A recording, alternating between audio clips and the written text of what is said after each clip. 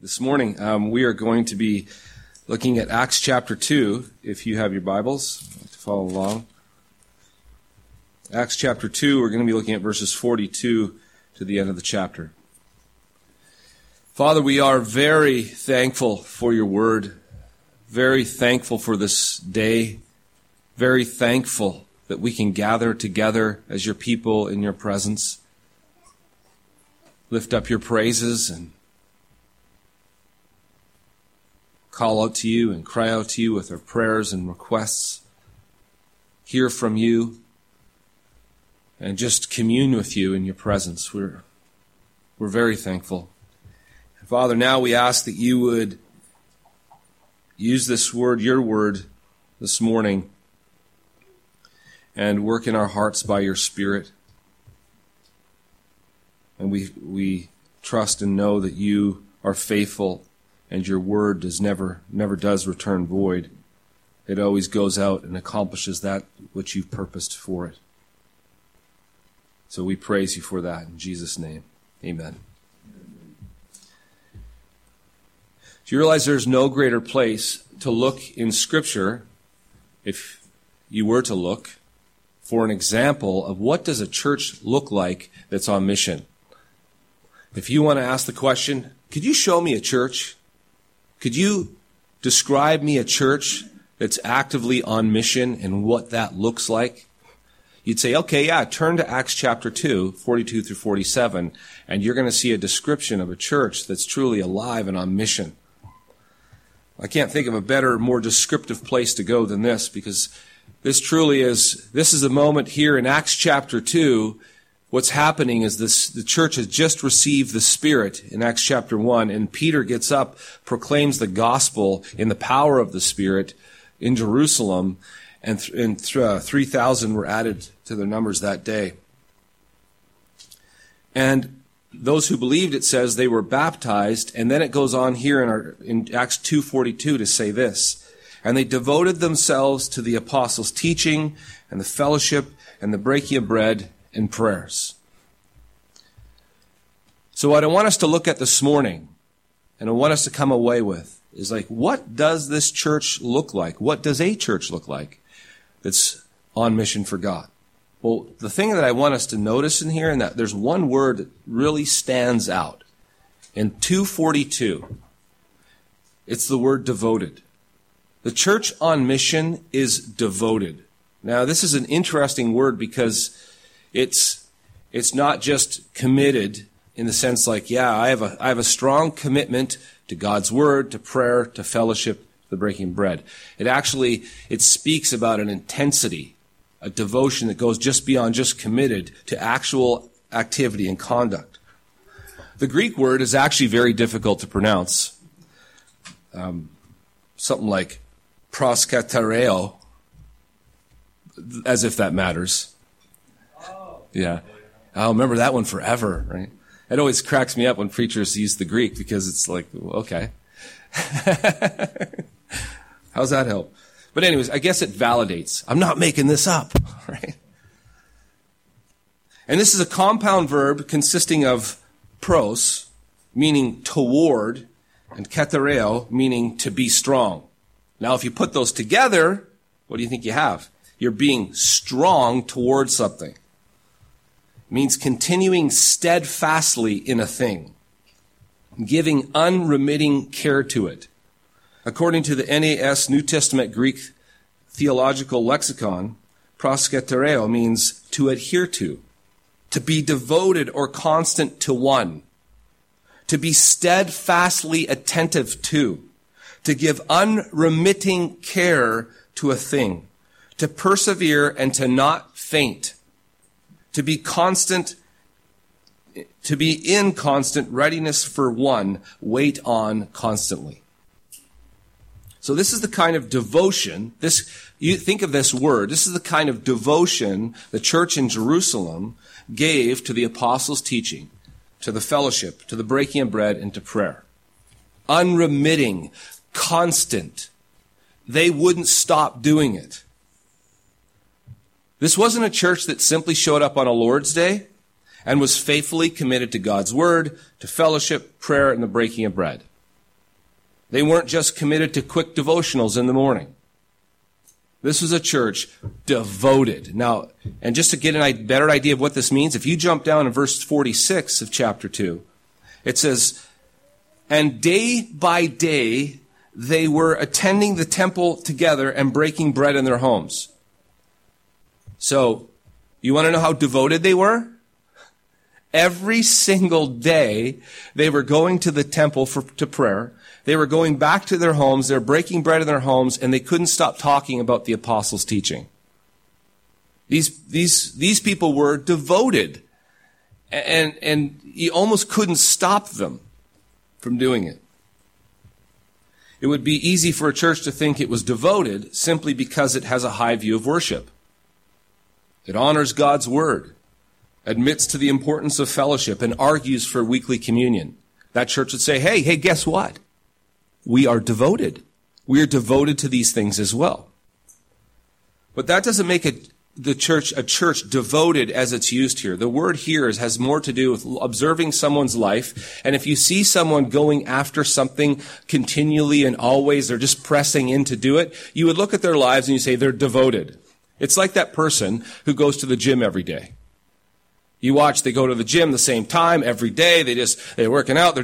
You watch them. And what makes them, why you would say they're devoted? They don't miss a day. You would never call someone, if they showed up at the gym once a week, you wouldn't say, Mike's devoted. That's what you would say. You'd say, it's a start. Right? It's a start. Okay, that's good. That's good. But I wouldn't say you're devoted. Devotion, really, when you see it, you can tell it when you see it because there's this unremitting commitment to it. And the other thing we have to understand is that when it comes to this devotion, this isn't like a works-based devotion. They didn't think they were trying to gain something from God by doing it. They did it because they deeply loved God. They deeply knew how much God loved them. How much he did for them in Christ Jesus. They just finished hearing the gospel. The fact that God has loved me in Jesus and forgives me and accepts me and unites me to himself and gives me his spirit and is communing with me and I'm in union with him. It's out of that reality that these people said, I just want to talk about one thing. I want to talk about God and how good he is. And I want to do that with you. Let's all get together. There's their fellowship talking about. And then the apostles were teaching them, and they were just they wanted to talk about what they were hearing and learning. And so they were people devoted. And there's a great example of this and what this looks like and the impact this has on mission. Now, I think this is the kind of devotion they had. Now, it has a dramatic impact. And it sends them on mission as well. Because people who are devoted like this are devoted to the call of God. You can even see through the rest of these verses in Acts 2, how these people were having an impact. Were having an impact by what they were doing. And I want us to see through this. I'm going to read and give an example for you of a pastor in a church who actually manifest what it's like to be devoted. And then as a result of this kind of devotion to Jesus, what happens as a result of it? This pastor's name's Craig Groeschel, and he said this in a church. He said this about church he planted in 1996. This comes out of that book, It, and a few of us have actually heard this before, the story. But it says, my wife Amy and I started a new church that's now called Life Church. In those early years, we didn't have anything most churches have and think are necessary. In fact, everything we had was junk. We met in a borrowed 2-car garage that smelled just like a garage. On the first weekend of our new church, we experienced a rare Oklahoma snowstorm. I still remember the people huddling together to stay warm, wearing their winter hats and gloves for the entire service. Since I knew the importance of caring for children, we reserved the best facilities for those under 5 years of age. Our children met for children's church in a large storage closet. This gave a whole new meaning at the end of each service to the phrase, coming out of the closet. We had 1 temperamental microphone and 2 borrowed speakers. We borrowed 75 green felt-back chairs from hell.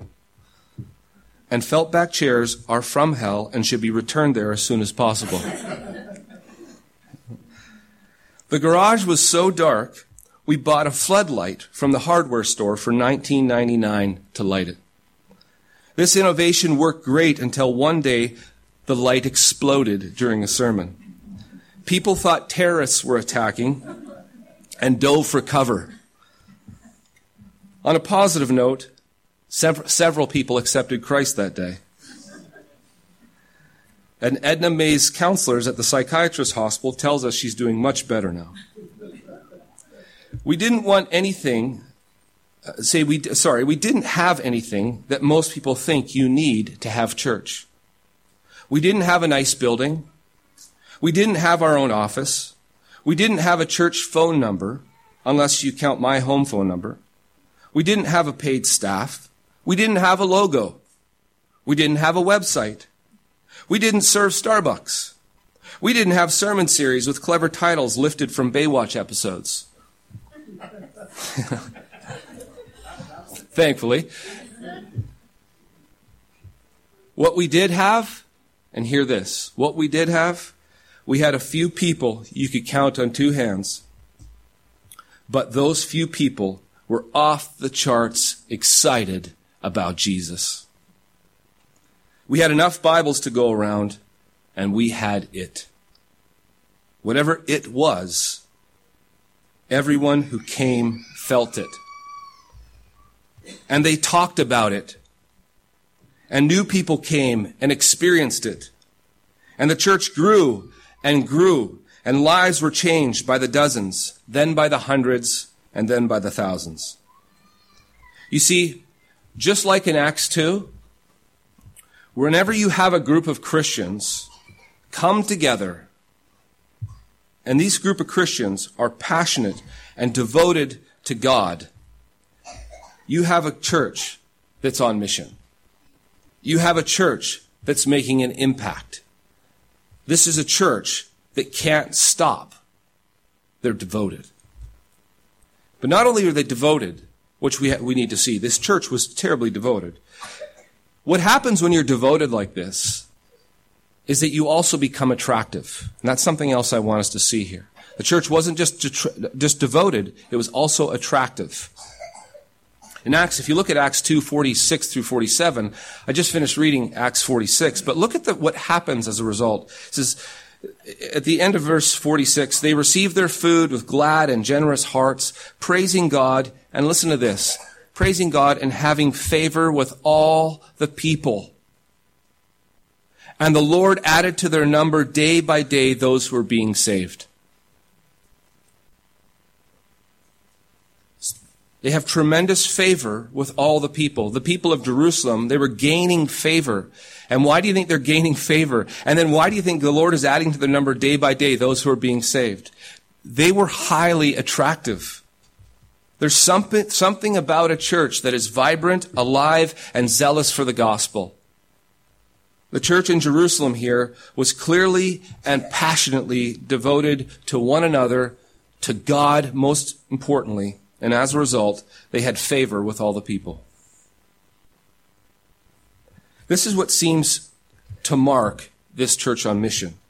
It isn't just that they were devoted, which is utterly important. It was that this devotion and love made them very attractive.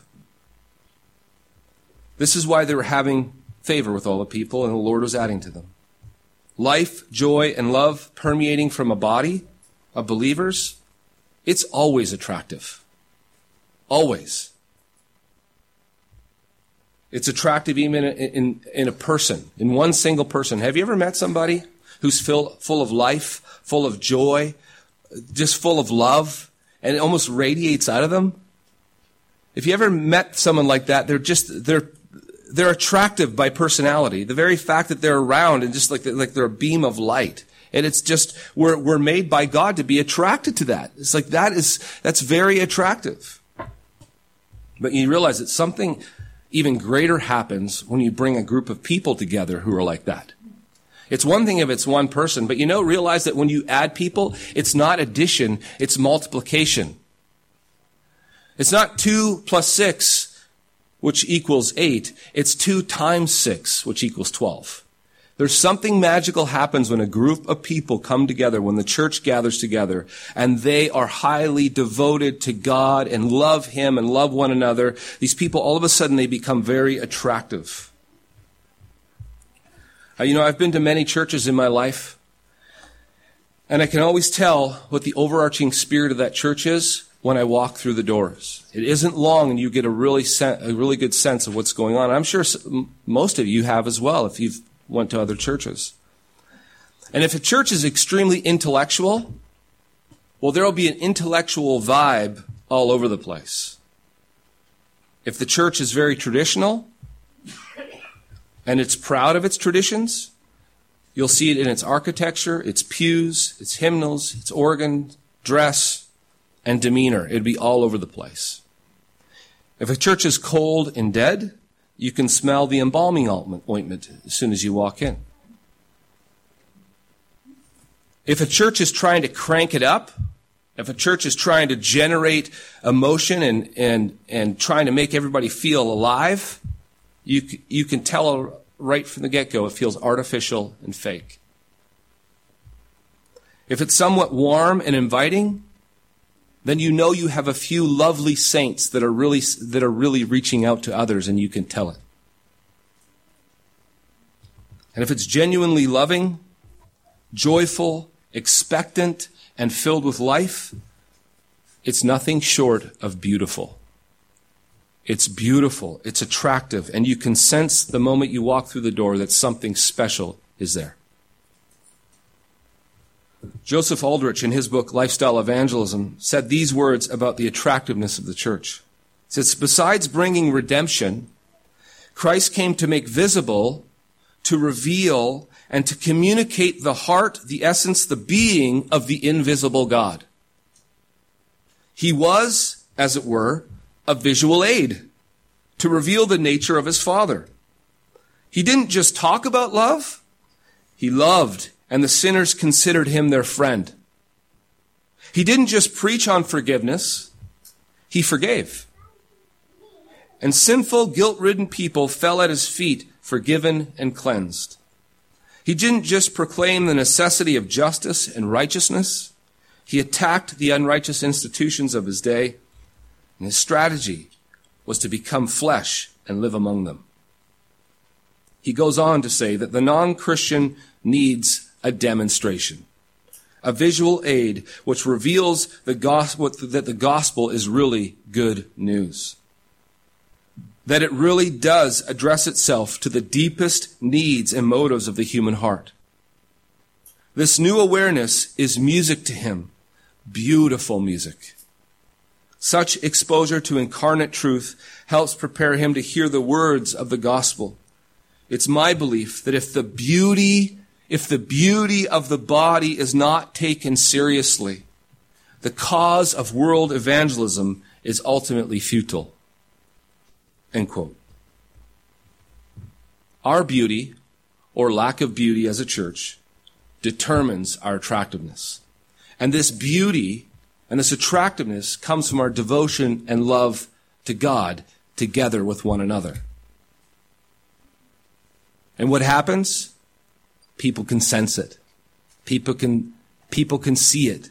People know that here's a body of believers who truly love the Lord Jesus. And sometimes they think this love there can be such a devotion, there can be so radical that people think you're absolutely crazy. But even though you're crazy, there's something attractive about it.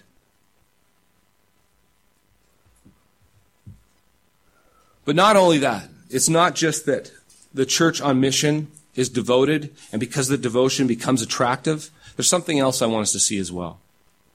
That this church on mission is zealous.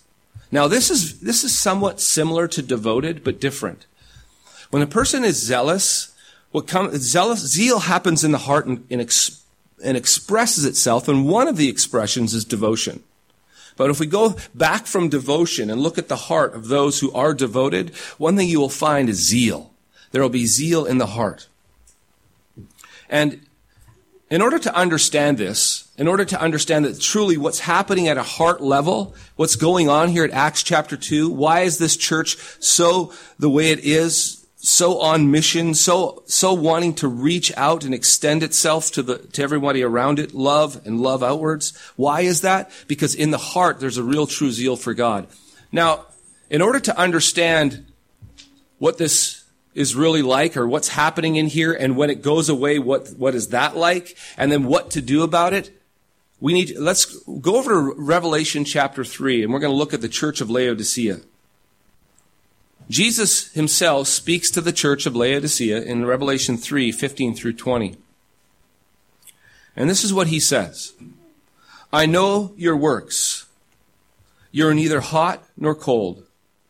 Would that you were either cold or hot. So because you're lukewarm and neither hot nor cold, I will spit you out of my mouth.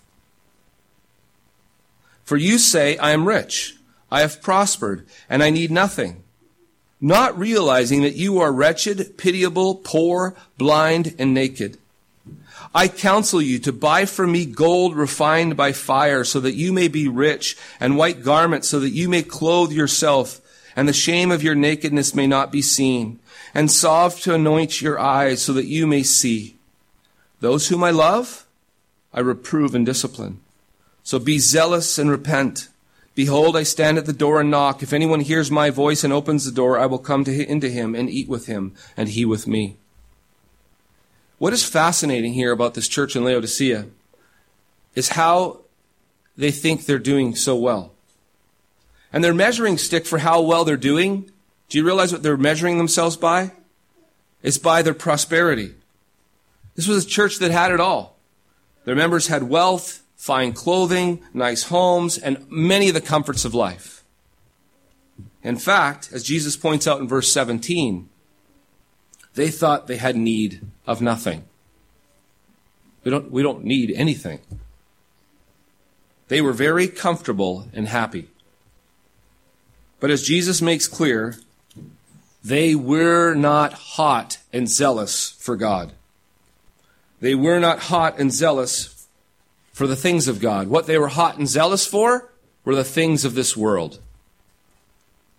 And what this made them, according to Jesus, was wretched, pitiable, poor, blind, and naked. To which they surely would have responded, what do you mean, Jesus? How could you say that? Look at how you've blessed us. Look at all we have. And Jesus would have responded, as he did at the beginning of this rebuke, I know your works, and to me they're simply blah. Ugh. There's no passion, there's no zeal, there's no real love for God at all. And because of this, I'm on the outside looking in. That is why he said, behold, I stand at the door and knock. The idea is that you guys are gathering on the inside, but I'm on the outside, knocking. Let me in. Thankfully, Jesus spelled out for them what repentance looks like. He tells this church that's lost its zeal, is not hot nor cold, just kind of blasé, just going along, going through the motions, but at the same time, very, very comfortable. And so that church that's in that place, he says, here, I'm going to rebuke you and reprove you because I rebuke and reprove all those I love. Now listen to my words. This is what you need to do. If you're to become zealous, if you're to have zeal, listen up. You need to get to the point where you're hot and not cold. He said that they were to buy from him gold refined in the fire, white garments, and salve for their eyes. And the reason he mentions these three elements is because they correspond with the things they were seeking in the world. They were investing their lives in this kind of thing. They were giving themselves to pursuing worldly riches. They were giving themselves to go after fine clothing. They really got into that kind of stuff. And they were also into acquiring all kinds of ointments and salves and perfumes for their body. And as they went after these things, you know what happens every single time? They went after these things and their hearts were growing cold towards God. They should have been pursuing, according to Jesus, the true and eternal gold, not the short-lived riches of this world.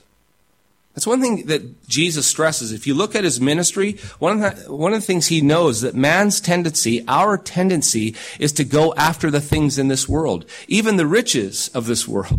And we go after them, and he's saying all you get is really a bunch of heartache and disappointment. The stock market goes up, and then it goes down. Your portfolio goes up, and it goes down. And here's the worst of it. You don't live that long, and at the end of it, you got to give it all away.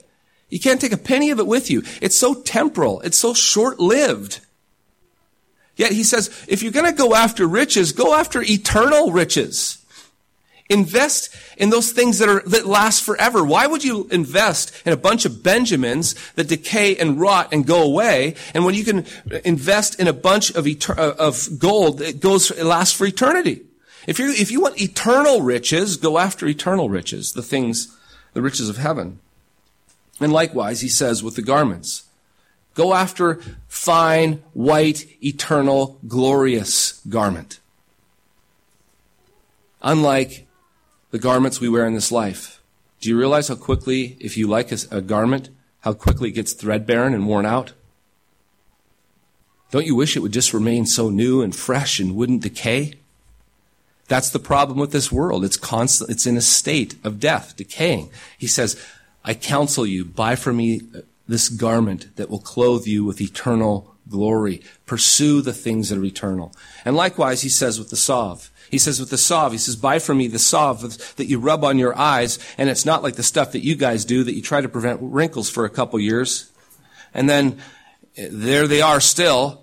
He says, I've got some salve for your eyes that you could rub on it, and you would see things that are glorious and eternal.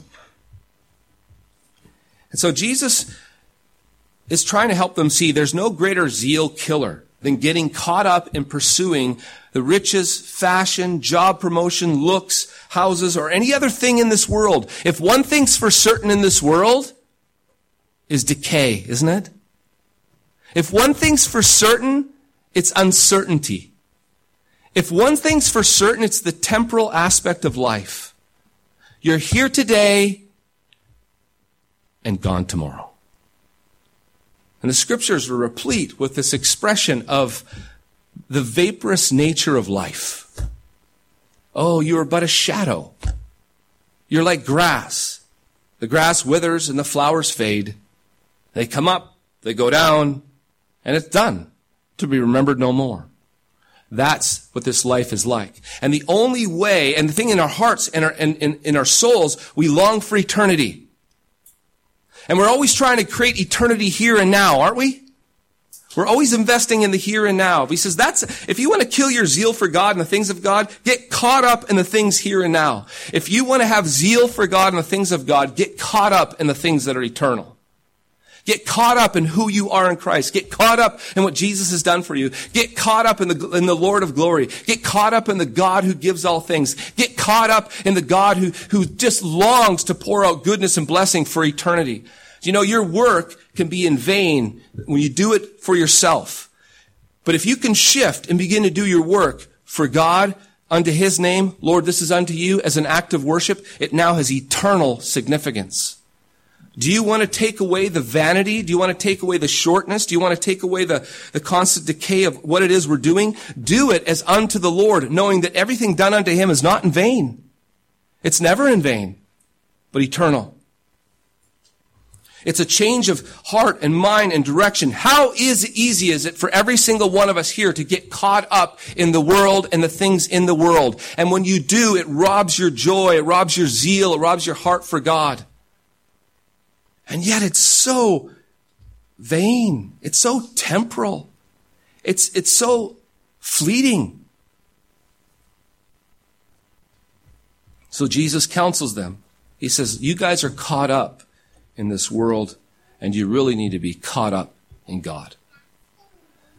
How easy is it caught up in your work, caught up in your home, caught up in your finances, caught up in all your needs and wants and cares and concerns? How easy is it extremely easy. And I'll guarantee you, anybody who's caught up in that stuff is not caught up in God. Anybody who gets really zealous for the things in this life cannot be zealous for God. Because the heart cannot be divided like that. James warns against that. You cannot love God and love the world. It's impossible. Jesus says, where your treasure is, guess what? There your heart will be also. Where's your treasure? And Jesus counsels them and rebukes them and says, go after the things that are eternal. Go after God. You've got to put away these things and go after Him. And what happens when there's a turning to God with our whole hearts? What happens when we focus our energy and our heart and our mind and attention on Him is that a zeal for Him begins to grow in our hearts. And I want us to see something here. I want us to go back to a story about that Craig Rochelle told in his book. And he gives another story of how everything started off and everything was great and it was growing and they were on mission and having a great impact. And then I hear what happens because you realize that this is not, you could be passionately pursuing God, on mission for God, and that you could find that going away and you can drift away and go in the other direction. And he tells a story here about how this was happening in the ministry. And I think it's helpful to see and hear how this fleshes itself out and then see the impact. Listen for the impact it has on ministry and mission. He says, even though I had never known what caused this tremendous blessing of God amongst His people, I had always hoped we'd never lose it. And yet we were. Although some campuses, and now here he's at the point where they have these multiple campuses, although some campuses unquestionably still had it, in other locations we had to admit that it seemed to have quit. That distinct spiritual hum, so obvious before, was harder to hear. The life-changing stories that were once a part of every discussion were fewer and farther between. Instead of passionately caring about people who didn't have Christ, members started to gripe about how the church wasn't all that they wanted it to be. Instead of people sacrificing for the cause of Christ, people appeared to be consuming, not contributing. In the past, I figured that if a church didn't have it, it was at least to some extent the leadership's fault. The elders must have been focused or passionate or must not have been focused or passionate or praying or something. Or the senior pastor hadn't cast a compelling Christ-focused vision, or he didn't preach hard enough, or wasn't inspiring people to become like Christ. Or the staff had gotten tired, bored, or lazy. Surely someone was to blame. Suddenly I had a problem. All of our campuses were under the same leadership. The buildings were similar, the worship pastors were unique, but had consistent styles. The kids' curriculum never varied from campus to campus. All were experiencing the exact same weekend teaching. But some campuses had it, and some didn't. Think about this. All of our buildings intentionally have a very similar look and feel. We work hard to cultivate exactly the same values, culture, and leadership on every campus. We hire all staff members through the same process. Each weekend, the people attending in one location hear the same message as the people at every other location. Sure, some of our campus pastors are better leaders than others, and ministering in different cities and states will certainly produce different results. Yet our itness apparently was randomly distributed from site to site. Some campuses had huge numbers of conversions, while others struggled to lead anyone to Christ. Those with many coming to Christ had more than enough volunteers. The others who were struggling to fill a quota, the others were struggling to fill a quota. At the with it campuses, giving was growing. The itless were financially stagnant. One campus tripled in size in 1 year, while growth in others was flat. 2 grew to more than 2,000 in a year, That same year, one shrank. Guess which one got smaller? The one where I taught live and in person. End quote. So what was the difference between these campuses? Craig goes on to say that the ones who are effective were the ones, and the ones who are on mission, were the ones where their zeal and passion for Jesus was burning hot. And he began to notice, here's basically the fundamental difference. You got committed Christians, but you got Christians who are zealous for God. And then you got those who aren't. They've gone kind of cold. And wherever there's a zeal for Jesus and for his name and for his glory, there seemed like God by the Spirit was working mightily in their midst. And whenever there wasn't, it wasn't there. And what I like about this example is that there are so many things exactly the same. It allows us to see if all this is exactly the same, what's the difference in it? And that's what he was saying. How could this be different? It's like you couldn't get more exactly the same. Yet here God was doing an amazing work. These people were on mission and going for it. Here, nada. And we have to see that you want to see a church on mission. You're going to have to see it. You will see a church that's zealous for God. Zealous for Jesus. Zealous for the gospel.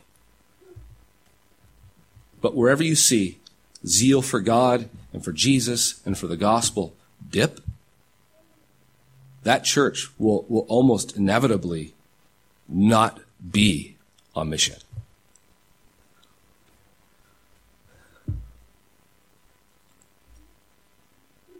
So, if we are to be a church on mission, what has to happen? Well, we can't be lukewarm, that's for sure. Because as Jesus mentioned, if you're lukewarm, and I think there's the main reason, where's he at? He's outside knocking at the door. And he says, you need to repent. You need to get hot. You repent and get hot. Turn to me with your whole heart, and I will gladly come into you. You come into my presence, and this will be amazing. Not only that, when the zeal, the heart changes towards God, what happens? We become devoted to the things of God. We become highly devoted. And then as a result of being zealous for God and devoted to the things of God, you know what we become? Very attractive. There you have a church that will be on mission, will be affecting the people around it. And you can't stop it. The gates of hell will not prevail against God's church, Christ's church. But I tell you, there's a lot of churches, it seems like the gates of hell are prevailing. But whenever there's a group of people who are zealously passionate about God, devoted to him, and they become attractive, the gates of hell begin to shatter. So, what do? Here's the very first thing you have to do. And I'm going to repeat this, and this is kind of a central component throughout this whole series. You have to take everything in your heart, anything that's occupying space where God should be, any other love, any other concern, any other thing you're devoted to. What is it that you are passionate about and devoted to? Could you think of anything that you would be reluctant to surrender completely to God? Yes. Well, if you can, that's the very thing that's hindering you from knowing the zeal and passion for God. Because in our hearts, we can't have two loves. We can't split. We can't be divided. We can't love God and we can't love the world. So the very first thing we must do is we must deal with these idols of the heart. We must come to God with our whole hearts and offer up everything to him and be completely surrendered and dedicated to him. And this is something that you have to do on a continual basis. This isn't something that you do here Sunday, today, say, and then, oh, I'm good to go. Just carry on in my week. No, you should every day, every morning, all the time, you have to take yourself and completely surrender yourself to God. You get up in the morning and you say, God, here I am yours, 100% completely. I lay everything before you. Take me, have your way with me. All I want is you. You've got to do this continually. It's a way of living. And this is the only way that you even truly worship God. So do you want to wake up? Do you want to be hot for God? Are you hearing from Jesus? Jesus says to his church, he says, he who has ears will hear what I'm saying. Do you want to? He tells you what to do. Turn to me with your whole heart. Surrender everything to me. And I'll come to you.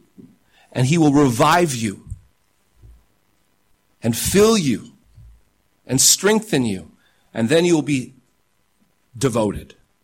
Then you'll be attractive. Then you'll be on mission. May God grant us the grace, all of us, every single one of us, to continually be offering up ourselves wholly and completely to him. Amen. Father, would you grant us grace and mercy even now, and expose in us, every person here, the idols in our heart, those things that we hold on to dearly, whether it be our jobs or our money or our family or our finances or entertainment or sports or whatever it may be, whatever's in our hearts, O Lord, would you please reveal that to us? And grant us the grace to see the vanity of it and to see what you're offering us, the life, the joy, the fulfillment that is in you. And may we with our whole hearts cast ourselves upon you even now, O Lord, that you would fill us and we become zealous for you and your name and your glory and your kingdom. For we ask this in Christ. Amen.